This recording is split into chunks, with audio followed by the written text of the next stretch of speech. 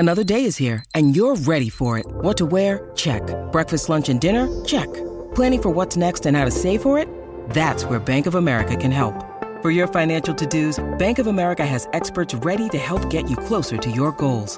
Get started at one of our local financial centers or 24/7 in our mobile banking app. Find a location near you at bankofamerica.com/talktous. What would you like the power to do? Mobile banking requires downloading the app and is only available for select devices. Message and data rates may apply. Bank of America N.A., member FDIC. When you need mealtime inspiration, it's worth shopping Kroger, where you'll find over 30,000 mouth-watering choices that excite your inner foodie. And no matter what tasty choice you make, you'll enjoy our everyday low prices, plus extra ways to save, like digital coupons worth over $600 each week. You can also save up to $1 off per gallon at the pump with fuel points. More savings and more inspiring flavors make shopping Kroger worth it every time. Kroger, fresh for everyone. Fuel restrictions apply. You're listening to the Vox Media Podcast Network. Senhoras e senhores, no comando do podcast Trocação Franca e representando o MMA Fighting no Brasil, Guilherme Cruz! Alô, amigo fã de luta, bem-vindo à 59ª edição do podcast Trocação Franca, a sua casa sobre MMA nessa imensa podosfera. Eu sou o Guilherme Cruz, correspondente do site americano MMA Fighting no Brasil, e estou de volta excepcionalmente nessa sexta-feira com um convidado mais que especial. A verdade é que essa semana não ia ter podcast de vez, porque o meu computador decidiu parar de funcionar, não ia ter como editar, não ia ter como gravar, não ia ter como nada. Mas recebi uma mensagem depois de muito perturbar José Aldo Júnior, ex-campeão do UFC, agora aposentado dos esportes de combate, pelo menos por enquanto, finalmente concordando em dar uma entrevista depois de pendurar as luvas, então tive que correr aqui, dar meu jeito para gravar uma edição para vocês. E agora, sem mais delongas, a gente chama direto José Aldo para falar sobre fim de carreira, sobre a carreira e sobre tudo que mais por aí.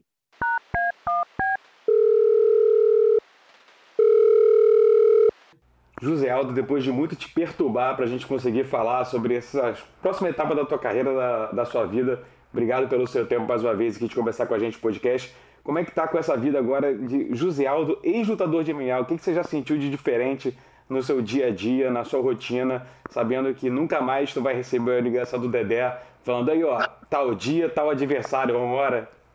Caraca, então é uma coisa nova, né, irmão? Acho que pra nós, né, a gente passou a vida inteira já sempre lutando, fazendo o MMA, né, então agora com essa nova fase, mas, cara, bem mais tranquilo, né, tipo assim, a única coisa que eu não vou ter é isso, né, deve ligando, mas todo dia ele sempre passa aqui também, fala comigo, ele sempre me liga, a gente fica conversando sobre os assuntos também, né, sobre o próximo passo também da nossa vida.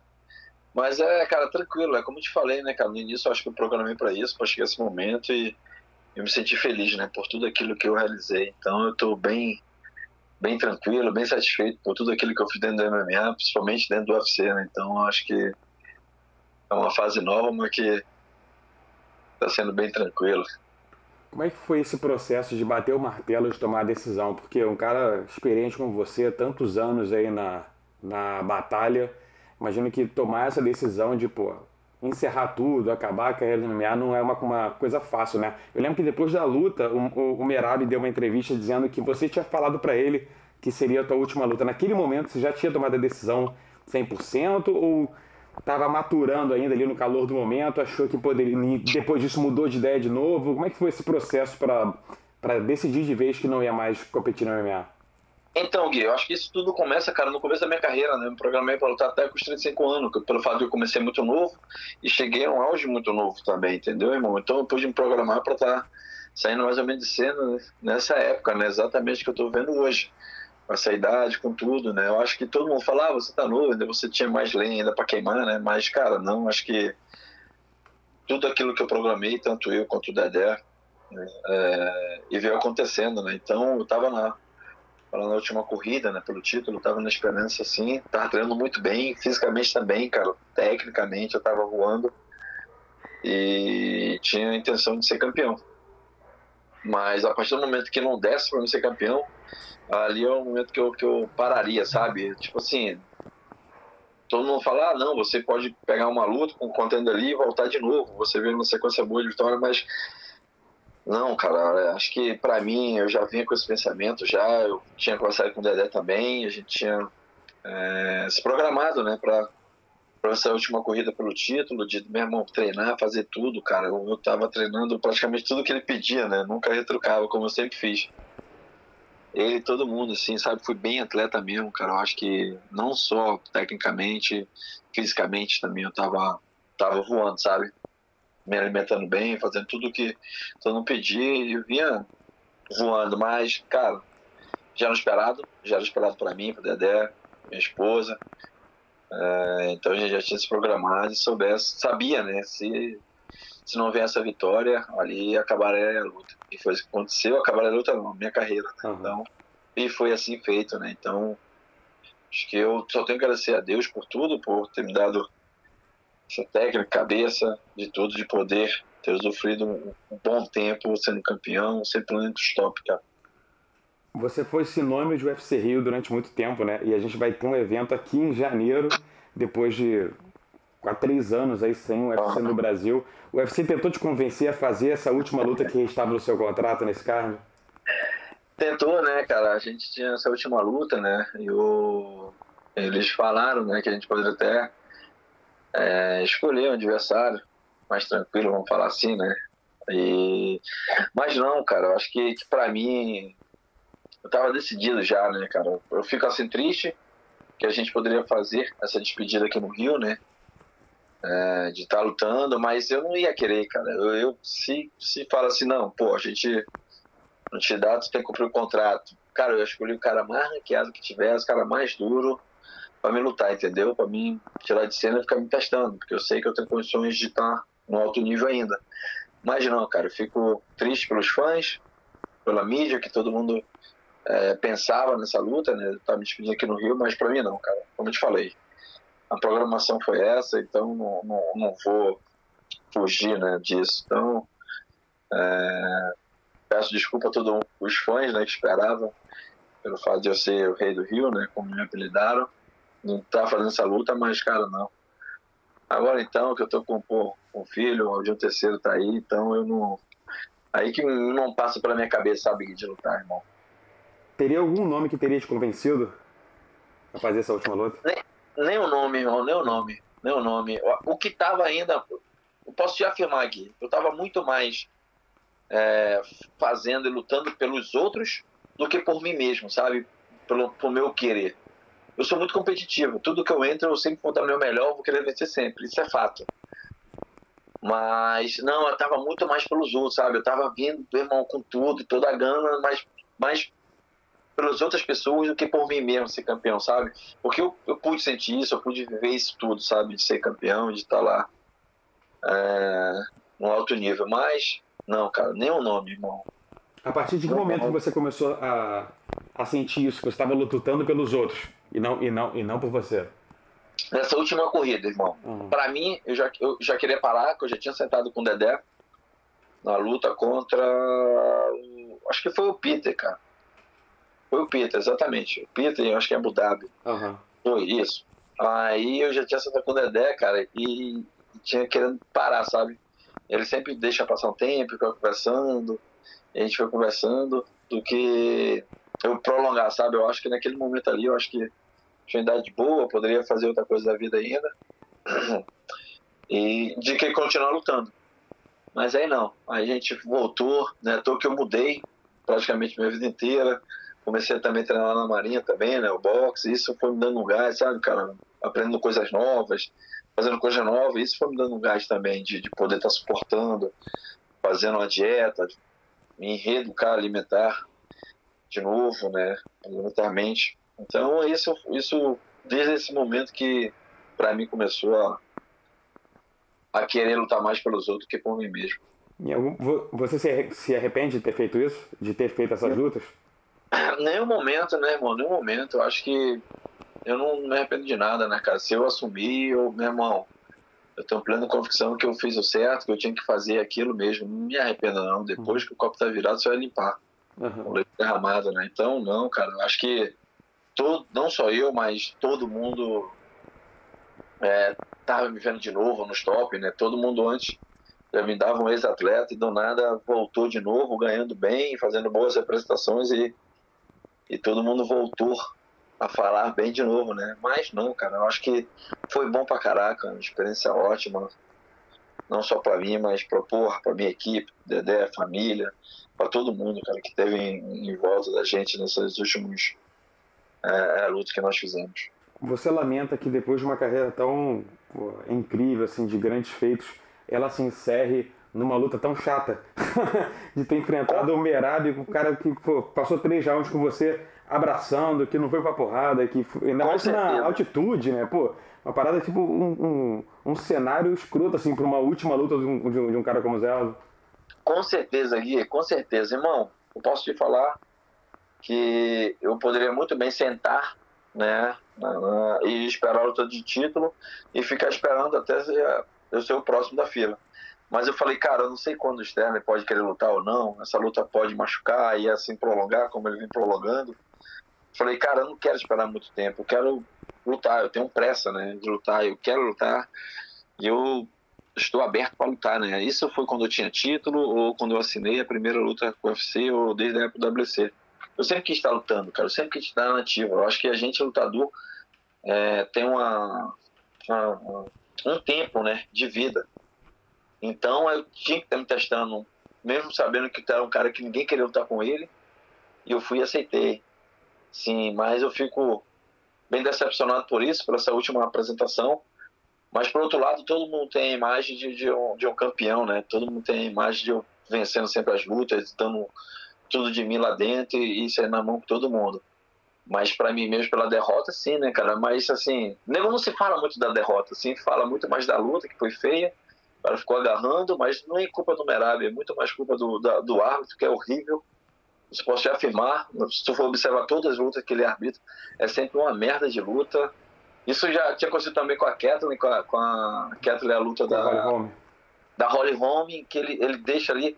Não existe isso, cara. Meu irmão, passou 10 segundos, o cara tá marcando um joelhozinho ou fazendo alguma coisa ali que não tem efetividade nenhuma, cara. Meu irmão, separa, bro. Separa, caiu no chão, separa 10 segundos, irmão. Você não tem uma projeção, você não tem nada, separa e, meu irmão, volta em pé. Eu acho que eu, como fã, eu como espectador, vou querer ver uma luta, pô. Não uma amarração de defender um lado do estilo e ficar amarrando a luta.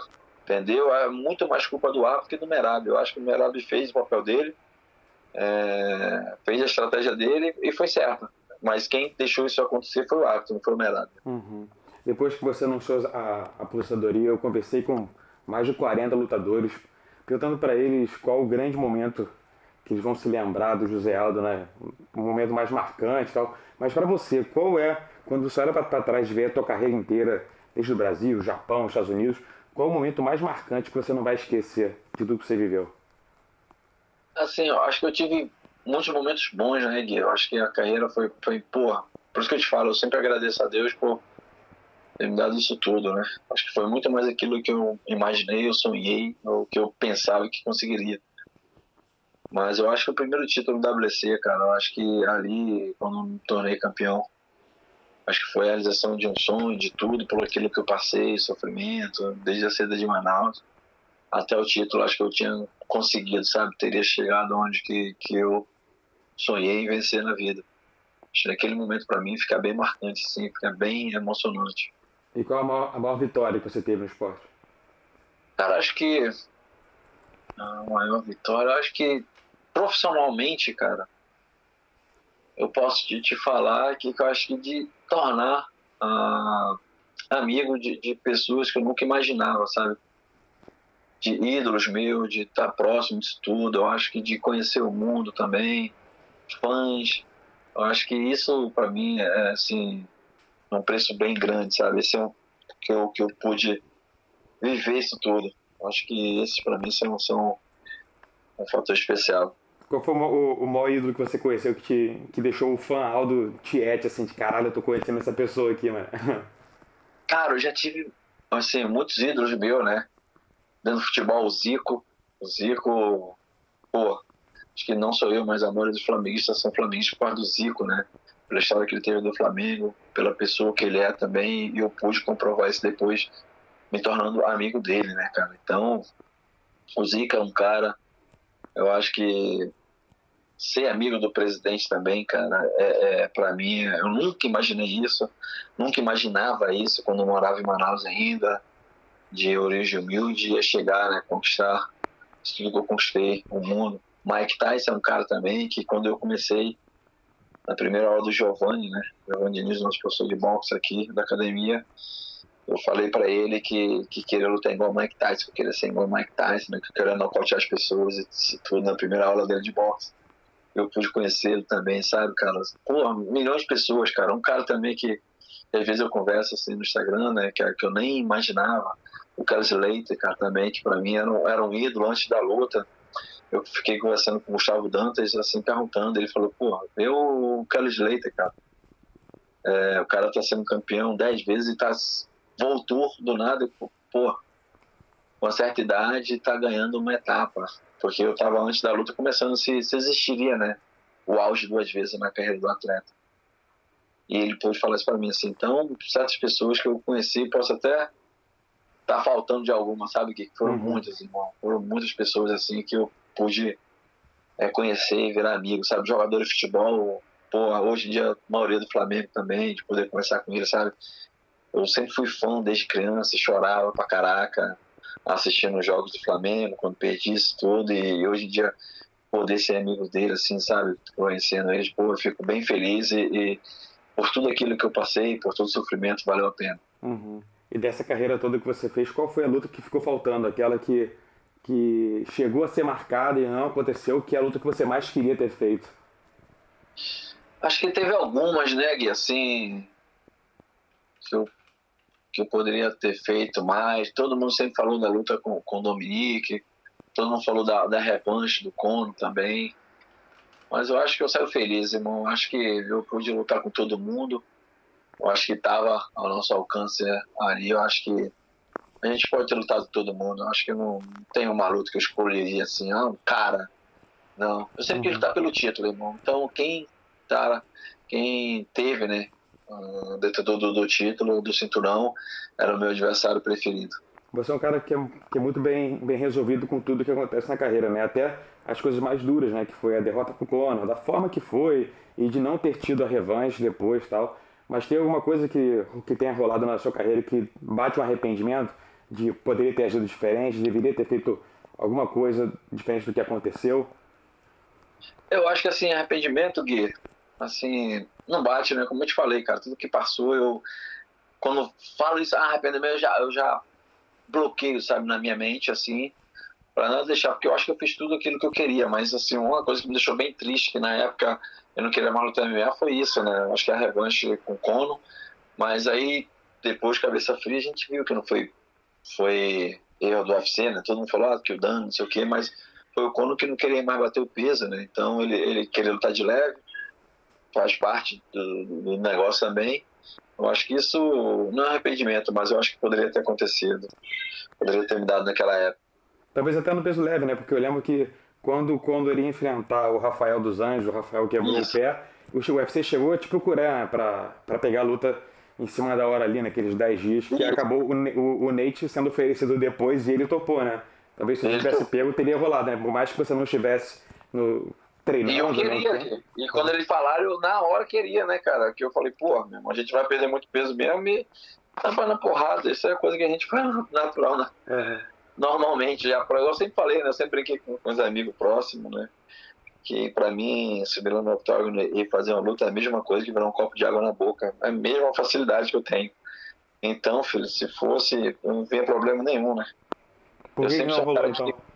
Que me mantenho ativo, que me mantenho treinando sempre e tô preparado pra tudo, ainda mais que não ia perder peso. Eu não entendi, irmão?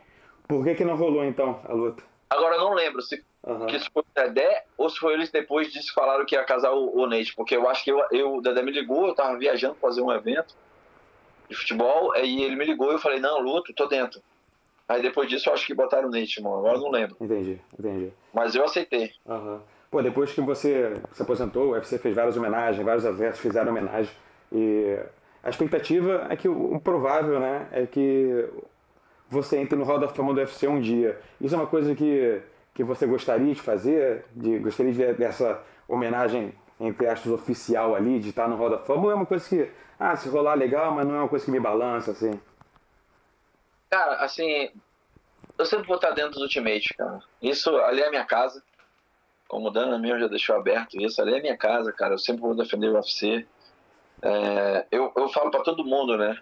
Todo mundo tem um sonho de lutar UFC. Eu falo sempre pra todo mundo batalhar e trabalhar duro que vão conseguir, cara. Então, se eu entrar, e quando eu entrar, eu acho que eu fico bem feliz. Eu acho que é um reconhecimento de tudo aquilo que eu fiz pro Ultimate, né, cara? Então, eu me sinto lisonjeado de fazer parte de Hall da Fama. Pode ter certeza, irmão. E sobre esse lance do UFC, de ser na sua casa, de você...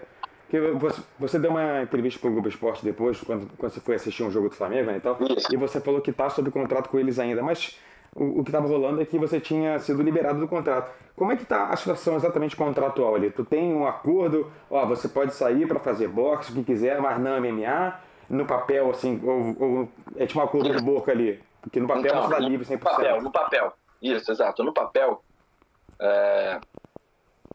eu tô liberado, eu posso apresentar para qualquer organização. Se eu for querer lutar jiu-jitsu, kickbox, muay thai, boxe, qualquer coisa, eu apresento para eles e eles fazem a liberação.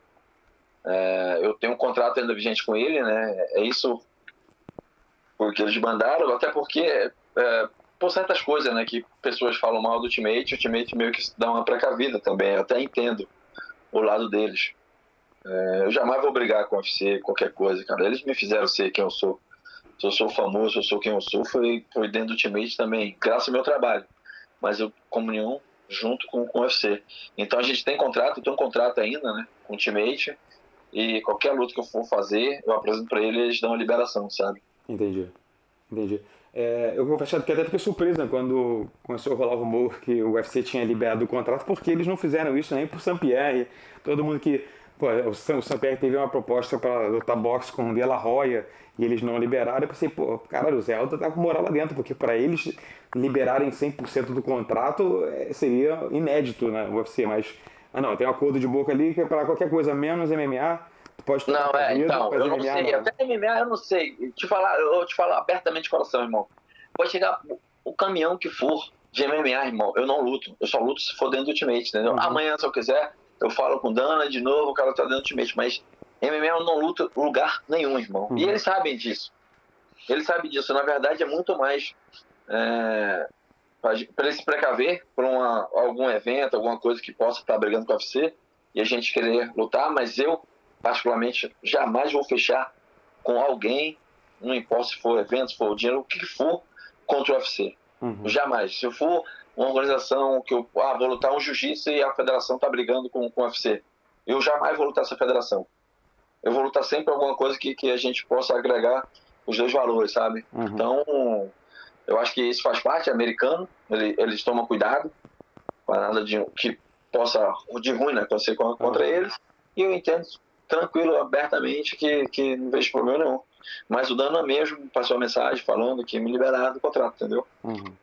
Entendi. E a gente sabe que o lutador de MMA nunca se aposenta 100%, né? Sempre tem aquela chance do cara voltar. Se você voltar pelo UFC, mas hoje você está aposentado, mas você acha que essa possibilidade existe? Se você botasse uma escala de 0 a 10 ali, qual a chance do Zé Aldo voltar de novo? A chance, cara? Eu vou te falar que 0 para mim nem existe, mas... Porque eu não penso, irmão. Pelo fato, eu sou um cara novo, eu poderia muito bem voltar a lutar daqui. Mas não, cara. Eu tô com o plano de fazer outra coisa da carreira e, no máximo, estender por pouco tempo também, cara. Eu não vou lutar mais. Eu quero aproveitar minha família, eu quero aproveitar meus filhos. Eu quero aproveitar tudo aquilo que eu ganhei dentro do UFC. Então, nem organização, todo mundo sempre se fala, né? Eu fico feliz da ideia recebeu milhões de ligações, milhões de eventos, cara, de todo tipo de evento. Mandando proposta pra gente lutar e o Dedé sempre falou, cara, ele não é dinheiro, não é nada, ele não quer mais, ele não tem mais saco de lutar MMA. Então, possibilidade eu te falo irmão, de poder lutar, porque se um dia se isso acontecer, que eu acho muito, muito provável isso acontecer, irmão, seria dentro do Ultimate, irmão. Eu jamais vou lutar outro evento, irmão. E fico feliz, fico feliz por todo mundo te falar sobre meu nome, outros atletas também que tem sempre falando do meu nome, eu fico muito feliz, agradeço de coração. Mas não, cara, não é questão de lutar, não é questão de fazer dinheiro, entendeu, irmão? É uma coisa pessoal minha. Dessas várias ligações que o Dedé recebeu de propostas, tudo era de MMA ou veio alguma que em teoria você poderia aceitar, tipo um boxe, alguma coisa assim? Não, então, boxe a gente até conversa, né, cara, com outras coisas. Tem milhões de pessoas, né, nos ajudando aí, tentando dar um norte pra gente. Mas por enquanto, cara, como eu te falei, eu tô treinando boxe, sim, eu mantenho ainda treinando, né, dou aquela minha malhadinha pra manter o corpo ativo ainda. Pra não ganhar pancinha, né, o corpo já tá acostumado a treinar, né, pra você parar tudo 100%, tu vai ficar igual o Ronaldo Fenômeno quando parou, né, ganhar mais. Igual o Ronaldo Fenômeno, irmão, ter uma dieta severa, mas então eu mantenho treinando e vendo, cara, eu não sei ainda. Primeiro, tudo é uma conversa inicial ainda, Gui, não posso te falar que eu vou lutar alguma coisa. Mas uma coisa que eu posso falar sinceramente é que eu não luto mais MMA, cara. O MMA pra mim deu, acho que eu fiz muito tempo na minha vida, eu acho que eu me dediquei dei tudo de mim, que eu sabia que eu tinha um prazo, que eu tinha me programado, então eu quis aproveitar todo momento que eu sempre tive lá, né, à toa que eu sempre peço desculpa, né, para os repórteres, como você, para todo mundo, que muitas vezes eu não atendia ou deixava de fazer as coisas porque eu queria estar focado, queria estar treinando, queria fazer sempre o melhor para chegar lá dentro e vencer as lutas, sabe? Então, me dediquei 100%, irmão. Então, MMA não tem como. Mas eu recebi de outras modalidades também, irmão. Não só o boxe, como kickbox, como até karate combate também. Então, não me passa pela minha cabeça. Fico feliz, como eu te falei, agradeço a todos, mas minha vida agora é outra, irmão. O que mais te balança entre todas as modalidades independentes ali? Pô, jiu-jitsu, kickbox, muay thai, boxe, tem alguma coisa que mais te balança? Então, boxe, né, cara, sempre foi uma vontade minha. Eu sempre falei isso abertamente pra todo mundo, que eu tinha um sonho de lutar boxe, né? Eu acho muito bonito, sempre acompanhei. E até hoje eu sempre assisto, né, cara? Se eu te falar, em casa eu não assisto muito MMA, cara. Se tiver alguém da academia ou algum atleta que eu conheça, né, assim, que eu goste, eu não paro pra assistir, cara. Ou eu tô jogando videogame, ou eu tô vendo alguma série desse tipo, né? Então não para assim. Mas o boxe é uma possibilidade muito grande, sim, irmão. A gente está conversando, a gente está vendo o que bom pode acontecer, né? Como eu te falei, graças a Deus eu tenho uma idade, não consigo fazer alguns anos aí, mas bem curto também, cara. Não vou falar não, que eu acho que não, pô, a família me bate, irmão.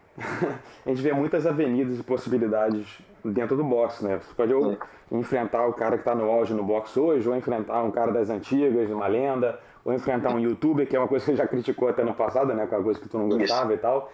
Não, mas tô criticando aí, não criticando, cara, mas eu particularmente não gosto. Sim, é uma parada que você não gosta pra você, né? Que não é o gosto que você gostaria de fazer. Ou então enfrentar alguém do MMA, porque até o Patrício Pitbull deu uma entrevista falando que, já que não rolou no MMA, quem sabe um dia vocês se enfrentariam no boxe. Dentre todas as opções ali e caminhos, tem uma coisa que você pensa, se eu for lutar boxe, é isso aqui que eu gostaria de fazer. Se for lutar boxe, eu quero lutar, fazer umas lutas normais, eu não quero fazer uma super luta, né, irmão? Eu acho que, tipo assim, agradeço até o Patrício por isso que você acabou de falar agora, de ele citar meu nome, de isso acontecer. Mas não, cara, até um dia, não sei, sei lá, eu posso fazer, ou até ajudá-lo também, de pai, fazer qualquer coisa assim, mas lutar não. Agora eu penso em querer fazer uma carreira tradicional, né, cara? Então eu preciso, pelo nome que eu tenho, lógico que eu vou fazer uma fila muito grande, porque chama bastante atenção. Mas eu queria me estrear dentro, fazer um box hack, aí depois, quem sabe, fazer uma luta maior. Mas por agora não. Agora eu acho que eu tenho que fazer um caminho de início, aí depois meio e o final. Quando você diz ajudar o Patrício, em que sentido? De ele precisar um dia, sei lá, de um cara, eu posso fazer um sparring com ele, posso ir lá na academia treinar de boa com ele, pelo fato que ele é um cara ativo ainda, tá lutando, é o campeão, se não me engano, do Bellator ainda, né? Então, eu sou aberto a isso, cara. Eu não tenho raiva de ninguém, eu acho que isso é normal, de querer se testar pelo fato de todo mundo, né, sempre falar que o evento é a segunda divisão, o Ultimate sempre foi a primeira, né, isso é fato, isso é uma coisa normal. Então, todo mundo sempre fala, né, quando pessoas falam assim, eu fico bem tranquilo, não esquenta a cabeça, não levo pro lado pessoal, De nada, cara. Graças a Deus estão falando da gente. Espero que continue falando por um bom tempo, que a gente sempre se mantém inativo. Você é um cara que sempre foi inspiração e um modelo para muitos atletas, né? Isso ficou muito claro agora, depois que você se aposentou, todo mundo falando sobre isso nas redes sociais. E diferente de muita gente do teu patamar ali de estrela do esporte, você é um cara que nunca se furtou a falar o que pensava, né? Mesmo que muitas vezes isso incomodasse o UFC. Tu falava a tua opinião, criticava ali quando tinha que criticar. Você sentia falta de outras pessoas do teu nível, assim, né, de notoriedade e de importância no esporte, se posicionarem também nos momentos que eram necessários? Sim, isso é um motivo também que depois até com o próprio Dana mesmo ele me ensinou a ver de outra maneira, né? Com várias reuniões que ele sempre falava, que eu fazia umas merda pra caralho, falava depois e amenizava, né? O Dedé também conversava comigo. Assim, eu só posso te falar, eu já estive lá dentro, sei como é que é, não pelo lado do UFC. Peraí, essa porra tá tocando aqui, caraca. Mas pessoas quando estão ali, disputando o título, são campeão, estão projetando as suas títulos, lado a lado, né? Falam bem, falam não sei o quê. Aí depois, quando vira campeão, já começa a negar, já começa a querer falar em dinheiro com o UFC, já querer mudar as coisas, sendo que você assinou um contrato ali atrás, né? E tem que seguir o contrato. Se você assinou, você tem que seguir. E muitas das vezes não fala, né? Não fala abertamente aquilo que pensa, aquilo que querem falar com medo de retaliação, de qualquer coisa, e não confia no seu próprio taco de chegar lá dentro, fazer a luta e vencer a luta, irmão. Isso que importa.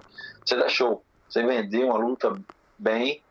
E assim, filho, você sempre vai estar lá dentro do time. Que se fosse assim, o Conor é o cara que mais fala merda, o Nate, isso tudo, e meu irmão, é o cara que mais chama, é o cara que vamos falar que ganha mais, entendeu? Então, eu acho que se faltou de muitos campeões de assumir esse lado, entendeu? Porque fala agora, quando estão fora do teammate é fácil, mas quando tá dentro do teammate mesmo, que tem que ir uma voz ativa, aí sim que tinha que estar representando a classe dos atletas. Uhum. Eu lembro que uma vez a gente conversou e você falou que defendia, que achava importante ter uma associação de atletas, um sindicato, uma union lá nos Estados Unidos, como é chamado, de atletas e tal.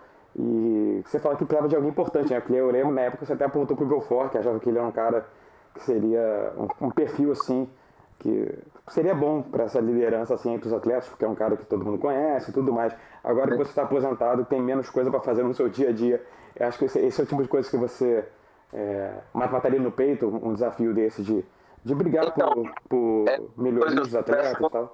É a mesma coisa que eu sempre peço com o Dedé, né? De estar com os atletas do Dedé lá, ficar ajudando, né, eles. Eu sempre passo isso pro Léo, eu passo pro Aka, eu passo pro menino, eu falo, porra, não tenho muita paciência. Sabe, porque eu sou muito perfeccionista em tudo que eu faço. Então eu não sei fazer uma coisa meia boca, sabe? Eu pego de corpo e alma.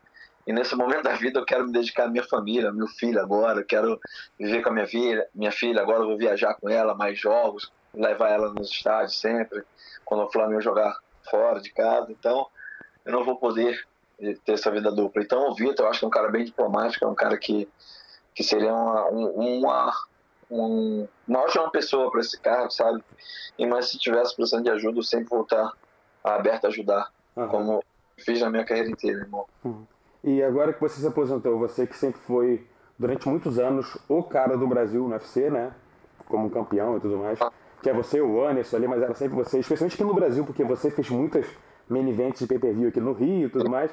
Quem que você vê assumindo esse posto? Um cara que tem potencial para ser, porque agora o Anderson saiu do UFC, ele tá no boxe, você se aposentou.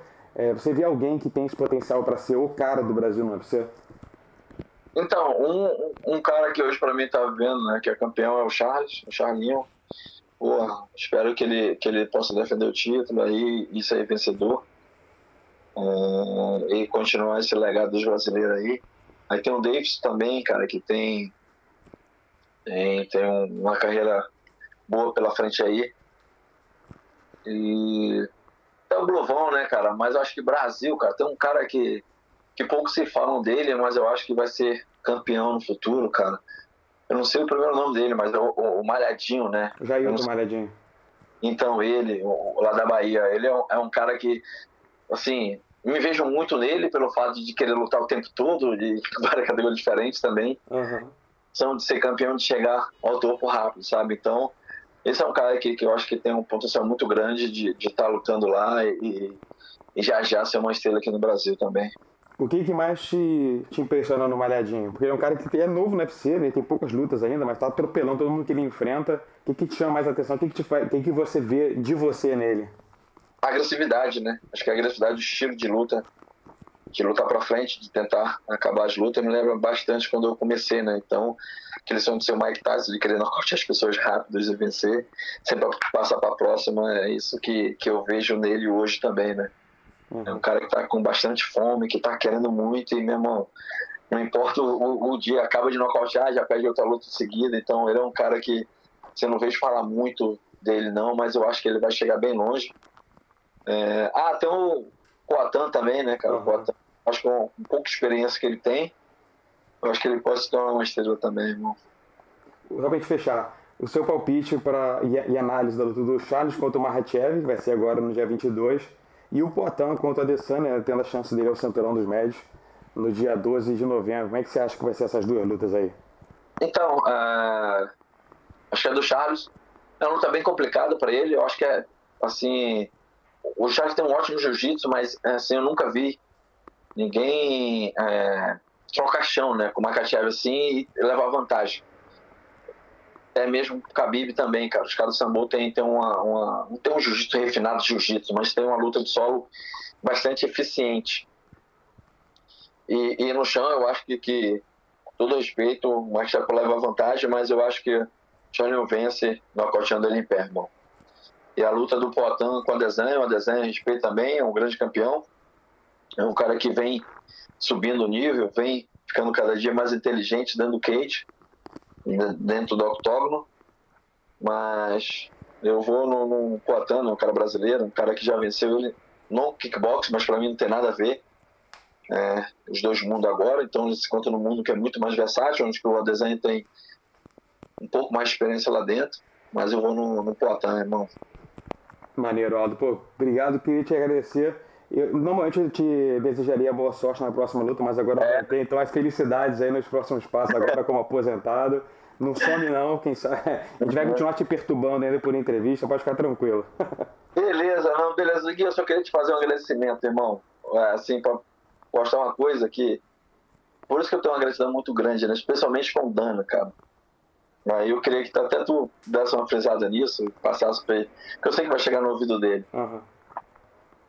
Eu na hora, assim, o cara lá, um amigo meu, né, que tava vendo o negócio de boxe, me ligou falando, porra, você precisa me apresentar uma declaração falando que eu posso chegar e que você tá livre do Ultimate. Eu fiz, mandei uma mensagem pro Dana, e o Dana, na quinta-feira, me respondeu, né, falando que, pô, eu tinha agradecido por tudo, que o UFC estava sempre aberto para mim, PI, tudo que eu precisasse, o UFC estaria aberto, como ele também, tem um carinho muito grande por mim, e tudo, e pela minha família também, que ele sempre esteve muito próximo, né? E depois dessa mensagem emocionante, né? Não foi um patrão falando com o seu funcionário, sim, duas pessoas que se gostam, né? O Dana passando essa mensagem para mim, eu mostrei, né, para a Viviane, e ela ouviu, né? E aí ela, na época, ela estava grávida ainda, ela se emocionou, subiu a pressão dela, a gente foi para o hospital, e desde aí, na sexta-feira, a gente já internou ela, né? Porque ela tem pré-eclâmpsia e subiu depois dessa mensagem do Dana. Aí a gente ficou nesse negócio, nasce ou não nasce, e eu falando com a doutora para ter, né, o bebê logo, porque já tinha aplicado o corticoide. Aí ela foi e marcou para domingo, porque ela queria deixar mais 2 semanas, que ele nasceu com 36 semanas. E na hora do parto, assim, a gente foi tudo muito louco, assim, sabe? Que tudo para dar errado, sabe? E ele nasceu com nó fechado, nó verdadeiro, né? Que chamam, que é um nó. E se a gente espera mais as 2 semanas que ela queria, assim, sabe? Hoje eu não estaria em casa aqui com o Claudinho, sabe? Então, até nisso, eu nunca vou me levantar contra uma pessoa dessa, que eu acho que, até mesmo sem querer, sempre me ajudou na minha vida, sabe? Fico até emocionado de falar isso tudo, porque não que eu devo a ele a vida do meu filho, né? Mas a partir daquela mensagem dele, que a Vernice se emocionou, que subiu, a gente pôde ter internado no outro dia, porque eu fui na mesma noite, a gente ficou no hospital, e só que faltou um exame de urina, né? E eu não quis esperar, falei, não, vamos para casa, que a gente mora aqui no lado, qualquer coisa a gente volta.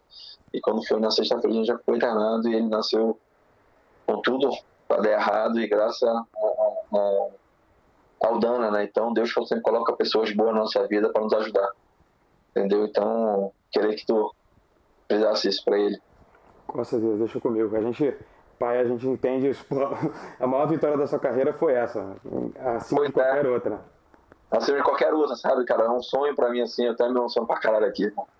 Porque sempre foi um sonho, né, de eu ter um filho, sempre sonhei por isso, aí uma época a gente ficou grávido, perdeu. Aí eu cheguei e conversei com ela, falei, não, cara, esquece isso, porque ela sofreu bastante, né, com a perda, né. Aí, até que veio de novo, aí, tudo natural, na vontade de Deus, e a partir daquela mensagem, assim, do desligamento, assim, que eu pedi do UFC, e me deu outro ligamento, sabe, assim, de vida. Assim, então, pô, eu só tenho que agradecer ao Ultimate, ao Dano, Lorenzo, todo mundo, irmão. E o podcast dessa semana fica por aqui. Eu quero agradecer demais ao José Aldo e agradecer demais ao amigo ouvinte pela companhia de sempre. O podcast, se Deus quiser, volta na semana que vem com tudo em ordem, tudo funcionando como você está acostumado. Obrigado sempre pela companhia de vocês. Compartilhe esse link com seus amigos e fiquem ligados que na semana que vem, de volta às quartas-feiras, tem muito mais. Fui!